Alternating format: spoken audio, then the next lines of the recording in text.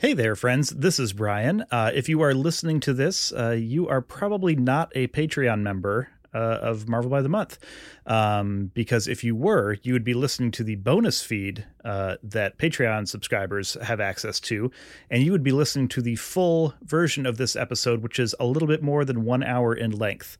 What you're listening to right now is a public preview of the episode. We have resumed our weekly posting cadence, and we are going to be putting out every other week an Omnibus episode where we cover all the comics that we didn't get to in the previous week's main episode. So if you would like to get access to the full episode, just head over to patreon.com/marvelbythemonth and support us at the $4 a month level. You'll get instant access to the bonus feed, which currently has like almost 90 episodes on it, either extended or completely exclusive versions. And you'll get to hear about the 10 or so issues that we talk about in this episode instead of just the first one. So again, that's patreon.com/marvelbythemonth. Check out this preview if you like it. Head on over there, sign up, and get access to the full one. And you'll be getting another bonus episode every single week.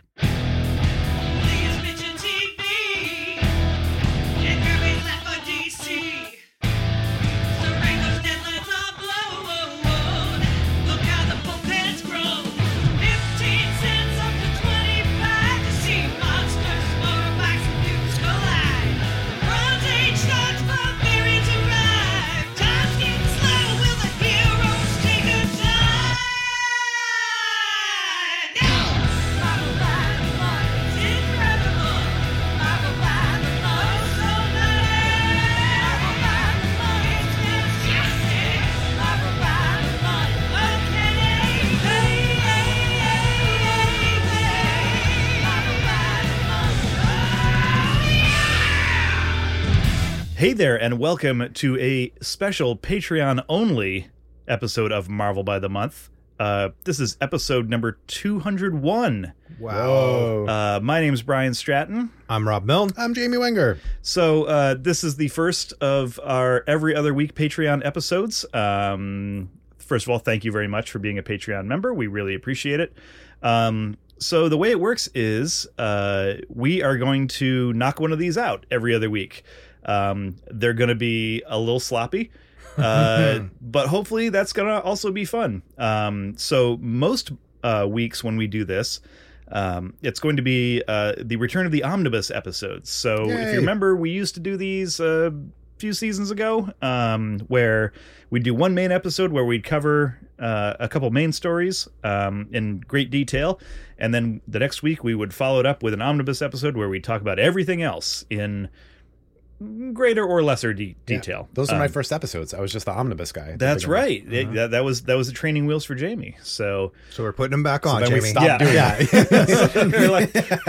We all need a tune-up here. But yeah, honestly, like the reason we're doing it is A, these are really fun to do. B, we got a really good response to them. So of course we stopped doing them. As is our way. Yeah, and C, they're easier to do. And this is the way that we can maintain a weekly recording schedule and get you something in your ears every week, but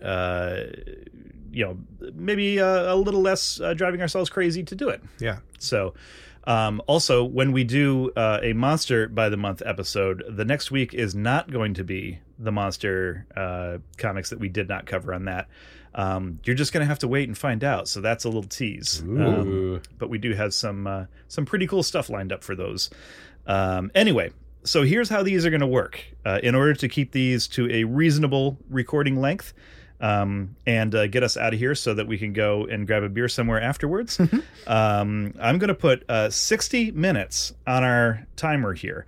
And we're going to start talking about these comics. We're going to go around, spend a few minutes talking about each one. When that 60 minutes is up, we go into sudden death overtime. And everything that's left gets covered in Marvel by the Minute format. Fun.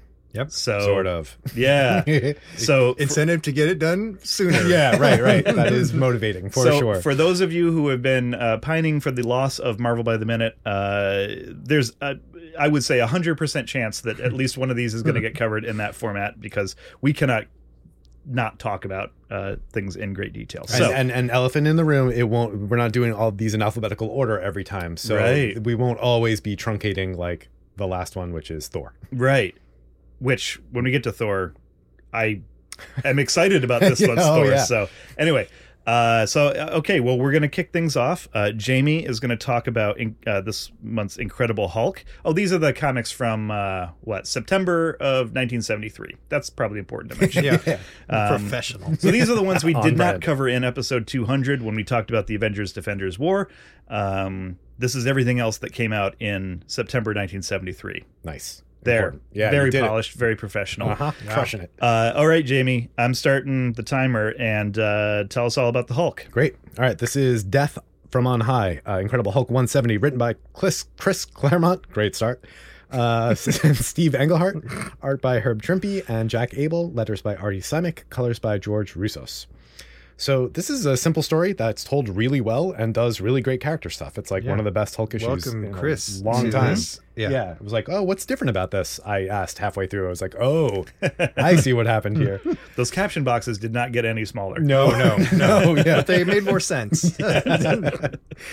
So Betty and Bruce have just been defeated by the Bi-Beast. Insert any number of jokes there. We're not going to write we've them all for been you. defeated by a Bi-Beast at one point or Sure. another. Yeah.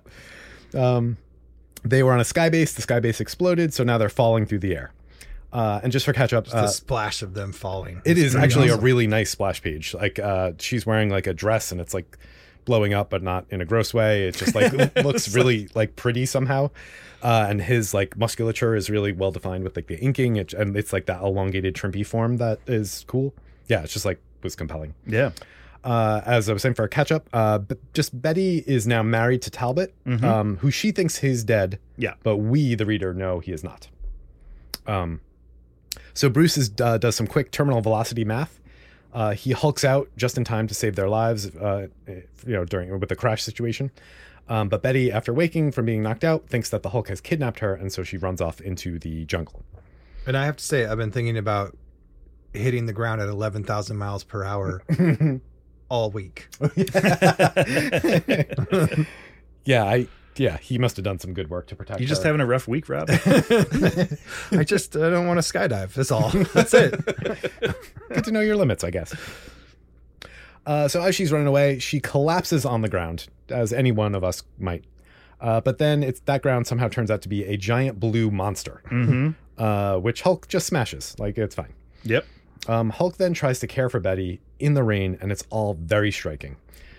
He's like trying to push through his Hulk brain fog situation in order to think clearly. So he's like collecting fire. He almost kills a deer, but feels bad about it. I love that. Yeah. He can't make fire, but lightning hits a tree and he breaks it off. he Like knows this, to collect he's it. very caveman Yeah. style. Yeah. And it's obvious that it's so excruciating for Hulk to try to think. Yeah. And he's but he's just like pushing through. Like, his love for Betty is palpable. Yeah. Like, I feel that the Hulk loves Betty more than Banner ever did. Yes. yeah. Like, I mean, at least we see it we see it more here than we ever saw it with Bruce Banner. Absolutely. So, yeah. And we're seeing it more clearly than we ever have before. Yep. And it's like more dimensional. It's Yep. not just like love. Yes. Yeah, so he's collecting some fruit. He uses some plants to draw out poison from her wounds. And like you were saying, like you can tell the Hulk's really stretching to like make all this And work. you already said Hulk wouldn't. He was gonna kill a deer with a rock, but he just crushes the rock instead. He can't bring himself to kill the deer. Yeah. That's another tender thing for the Hulk. Yeah. He can't kill for food, but he doesn't have a problem, as we'll see later on, just like smashing things and like almost certainly killing them in self-defense. Yeah. So, Right. or defense of Betty. Yeah. And it recalls there was a silent page, I don't know how many issues ago, of the Hulk like in nature just being nice. And there were no captions or no words, and it was just like lovely. And this is kind of a similar vibe. Yeah.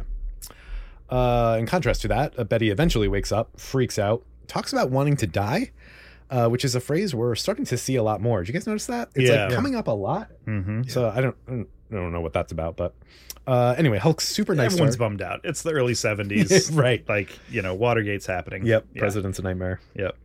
Can't relate. So Hulk's being super nice to her. He even goes as far as to like take some berry juice and smear it on her face as makeup. Like he's trying to give her like creature comforts, and she's initially confused and then like amused. Yeah. Hulk then beats up a lake monster so Betty can go swimming. Yeah. And this is what I'm talking about. Like he hucks this lake monster. I mean, he has to throw it at least a mile. Yeah, Like, that thing is not going to have a soft landing. No, Yeah. and it's a water creature, so like they're squishier, I imagine. Yeah. They eventually, or Betty eventually finds a busted plane, kind of like Lost style, which briefly gives her hope, but then she realizes she's trapped with an indestructible, murderous child. And I was like, "Oh, Hulk, I'm sorry, man. Like you earned it. You've earned that." But like, it was. I think every parent has felt this to some degree or another. Like, But it's good to this also. There's so much in this, like so much character. Yeah. It's like setting up the Hulk as a child, like that idea that pays off time and time again later, but all the way through Immortal Hulk, you know? Right.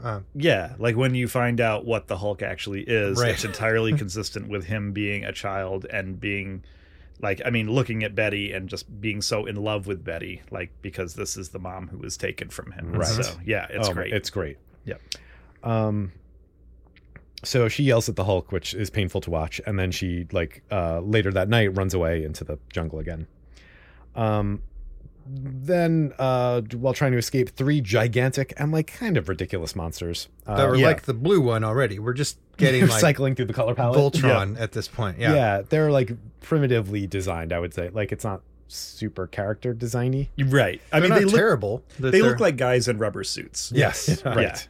Very early, And they all have sweet alien language things that pop over their heads. Yeah. Right? Much like the whatever that guy with tail was that Craven was bossing around. Oh, and- yeah. Gog. Yeah. Yeah. well remembered. Yeah. So anyway, Hulk wakes up, panics, chases after her, just smashes the 3 monsters. It's fine. He rescues Betty again. He directs Betty towards like some army stuff nearby, helicopters and such. Well, when he wrecks these monsters, also he Sets off a volcano. Yeah, he kind of breeze collapses over that. a ledge and sends them down into molten lava where they all perish. Oh yeah, Right. he does kill the aliens Sure, yes, that is that true. have been there possibly long before humans. The existed. aliens' Yeah. death screams sound horribly human as they fall and burn in the white-hot lava, but the Hulk does not hear them die, and he would not care if he did. All he cares about is getting Betty to safety. Like, question mark? Okay. So the result of that fight is they stumble onto the army nearby. And Hulk tells her just to go. He says, go, Hulk will be all right. So he's like self-sacrificing in a different way. Yeah. You know, he's willing to let her go. He's willing to, fend for himself, whatever. I'm sure he'll be fine there.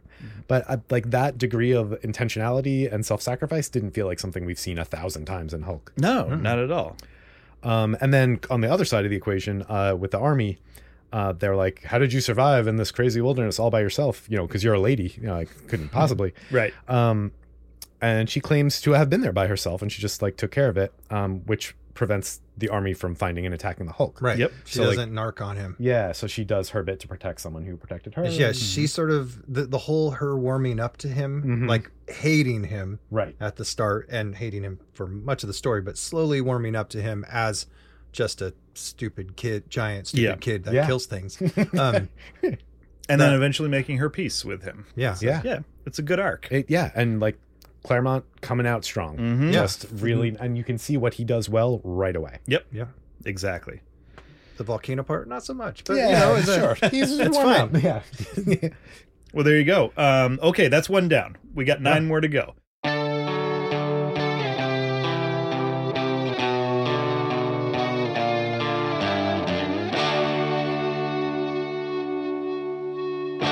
All right, that is the end of your free preview of this Omnibus episode.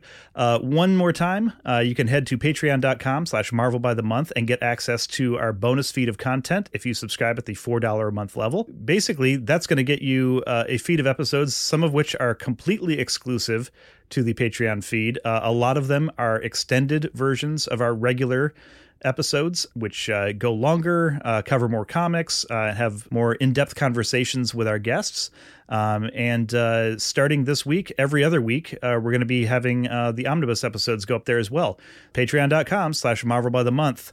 We are committed to making sure that it feels like a product that is worth at least $4 a month. So I hope you will head on over there, sign up, and support us to continue to keep making this thing. Thanks.